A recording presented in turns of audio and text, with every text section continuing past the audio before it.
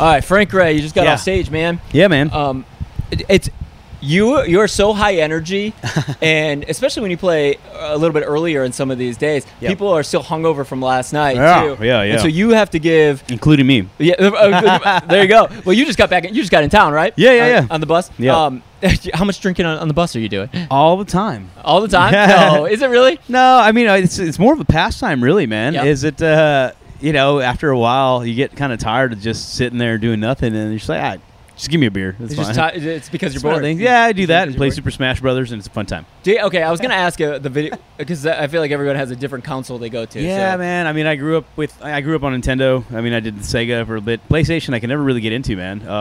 So I'm a Nintendo guy myself. Well, here for me, PlayStation was too expensive for us. Like we couldn't afford a PlayStation. We barely afford anything we had already. Same. So PlayStation was out of the idea. It was out of the price range. What do you have siblings?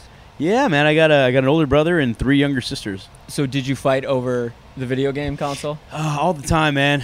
But usually, I mean, the girls in my family didn't really play video games. It was just me and my brother and my cousins. And but you remember that we had to kind of blow into the console, the game, and the cartridge.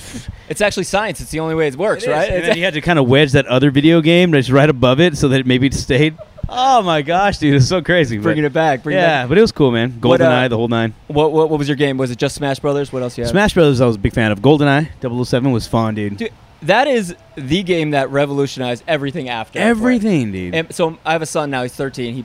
We're a big Fortnite family. Oh, right now, nice, okay? man. Yeah. And so I didn't know how to play at first. And of course, he's like doing crazy stuff. Yeah. And I was like, man, could we just go back to GoldenEye? And he's like, what's GoldenEye? And I said, I failed you as a parent. Well, and the right? thing is, like, I guess there's this gap, right? There's a little bit of a gap where you couldn't find the console, you couldn't find the game for a while, and But yeah, I'm sure you'll teach them. GoldenEye's going. I think I just saw it sold for like $100,000. Oh my gosh, gosh, unopened, dude. Of course. Like, well, who buys GoldenEye and doesn't open it? Oh my gosh, yeah, that's ridiculous. That's blasphemy, man. Yeah, I love it. We haven't even talked about music. I know.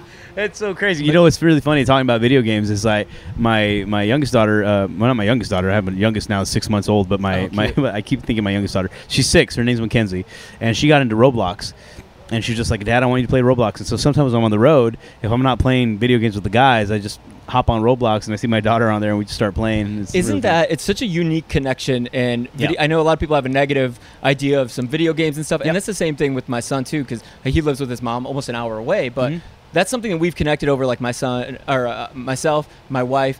They've bonded over playing video games. And so a lot of people look at these video games and they don't understand the skills they have at these things, right? Oh my gosh, man. My kid can go through any piece of technology just like crazy. And it's cool because that's the direction that our society is headed, and she's going to be proficient in it, and that's fine. But yeah, the fact that I see her, just a little 6-year-old self, just like working Roblox, and sometimes she's like, Dad, can I help you pass this level? I'm like, yes, please. The fine motor skills, right? Yeah. The strategy, the problem solving. It's incredible. Like, right? Isn't it? It's these life skills that you're not going to get a lot of places, right? Yeah. And even like learning to lose is so important. Like learning to fail. Oh my gosh, I'm glad you said that, because that was the biggest issue with my daughter, is that every time she lost, she's like, let me win. I'm like, I'm not going to let you win, right?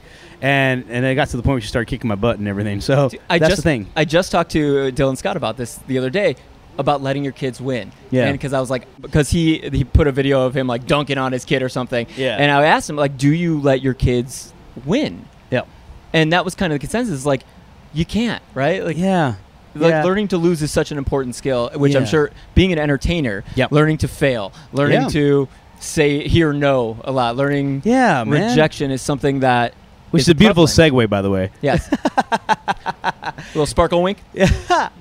Yeah, which but that's the real life. It's really, really hard. It is, to man. hear that stuff. Especially in this industry, there's such a wealth of talent in Nashville alone in country music, but in the country, in the world, there's just so much talent out there that when you decide you're going to go out there and try to be a public figure and put some music out there, you have to learn how to take some L's, man. Yeah. Especially when something that's so personal to you. And what I like is that you have this ability right now that I tried to think of and find. I don't know who else is doing it, who's mixing some of these Latin flavors right now with country. There's a lot. I love genre blending. Love, my favorite thing. I love hearing just because of the nature of music, right? Right.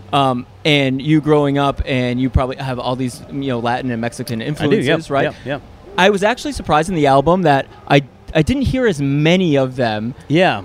As prevalent until I listened again, and then there are some, like, you'll hear some claves or some cowbells or something in the back. Yeah. But there's what is it? Wasting Your Words. Wasting Your Words is one that made me feel like we were walking down the street. Grandpa was playing guitar. Yeah. Almost a Coco moment for That's me. Exactly, right? Man. And I actually drew a lot of inspiration from Coco too, because I think they hit the mark when it came to the Mexican culture. But the thing is, we try to sprinkle it in a way that wasn't gimmicky, right? I want to be as authentic as possible. And I say that because when I first moved to Nashville, within the first couple of years, everybody that got into the room with the Latin guy wanted to write a Latin-themed song, but it was Latin. It's the Latin that people in country music kind of were familiar with. Where it's just like, whether you're thinking Jimmy Buffett or even Zach Brown, like Toes. More islandy. Yeah, very islandy. And it was just like, well, we got to sing about tequila and we have to sing about the beaches of Mexico. And I'm like, yeah, sort of. But if you're going to get into that world, I finally got to the point where I got frustrated enough where I was like, this does not feel authentic. And I felt comfortable enough saying that with a couple of writers that were with me, especially my producer, Frank Rogers. And I said, man, this doesn't feel right. One of the lines that I threw, we said, cerveza and lime. And I said, and I sang it on the demo, I said, cerveza and lime. And they said, that's cool, but can you say cerveza? And I said, that's fine, but I'll never cut this song because I don't say cerveza, I say cerveza. And I was like, and it was a good song, but I was like, this doesn't feel right. And they're like, well, what feels right to you? And I said, you have to think about Luis Fonsi, Despacito, which is something we did tonight. We mashed it up with my song called Streetlights. And I said, you got to think in that world. Right? The Latin culture is kind of the language of love, and it's got to be sexy. It's got to be vibey. And I said, that's what we need. And once we found that, we wrote Streetlights, and that was sort of the blueprint for anything Latin theme that we were going to write from that point on, and that's how Wasting Your Words kind of evolved from there. But even when we went to the studio, just crafting these songs, it was like, all right, they're kind of mainstream country sounding songs, but we can change the arrangement a little bit. We can add some percussive elements. We can add some timbales or claves or bongos, congas, whatever it is that we can do. Just give it a little flavor, and that's what we did. Is that why you started the album with Streetlights? That was my first song that with a label that we kind of put out there, and it was very divided, so to speak. Right? People didn't really know how to receive it. Well, because I felt like it was a Marty McFly kind of moment, right? Like, you guys might not be ready for this, but your kids are gonna love it, and so that was sort of the thing.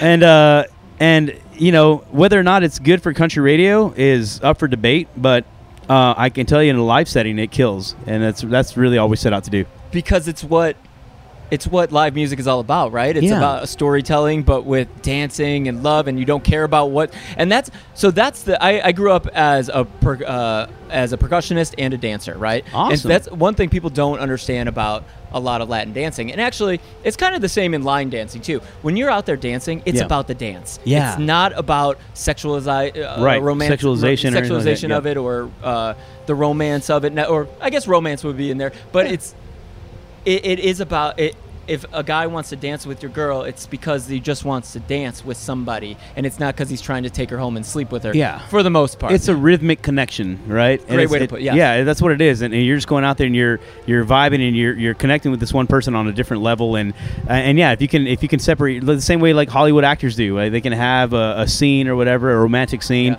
and they can separate the two, right? They're just trying to relay that human emotion, and that's what dancing is all about. Have you presented a song and somebody said it's too Latin? I mean, yeah, pretty much. Like Streetlights or Wasting Your Words, right? It very quickly becomes the statement is like, well, that's not country music. Well, that's fine, but it's my contribution to country music, and that's sort of how we're approaching this whole thing. It's like, I didn't want it to be a linear sort of the body of work that we put together. I wanted it to be so indistinguishably me that people can be like, that's a Frank Ray song because of the musical approach. What do you feel when somebody says something that you feel is you? Somebody says that's not right for us. What's that feeling? I mean, it's one of those things. I think I'm in this point in my life where, you know, I've taken a lot of L's in my life, right? And I've got a lot of life experience, right? I'm in my 30s, and a lot of those things don't really bother me. It's just like I understand that it's not for everybody. It's not for everybody. But if you can make somebody in bib overalls in the crowd dance to Streetlights, then you hit the mark, and that's good. Right after you got off, there was a guy right down front. I found out his name was Tim. I told him it's all in the hips, and he started shaking his hips. 4 girls immediately came over to him. I said, there you go.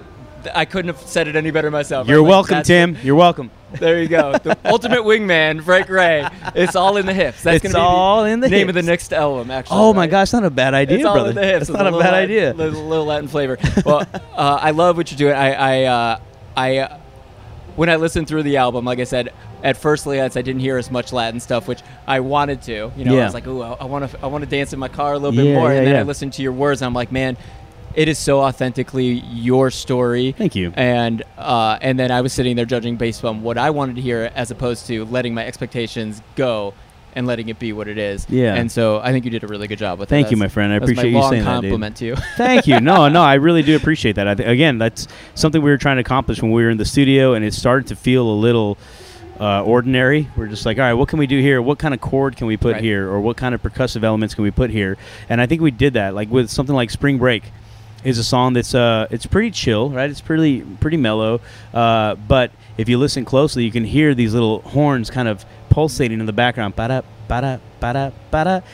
Ba-da-da, ba-da-da, ba-da-da-da. And it does this really, really cool thing, and then the gut string is very, very heavy on that. So it's not something you find very, very prevalent, like a nylon-based sort of guitar in country music, and that was something that we really leaned into. It becomes something you don't hear, but you feel.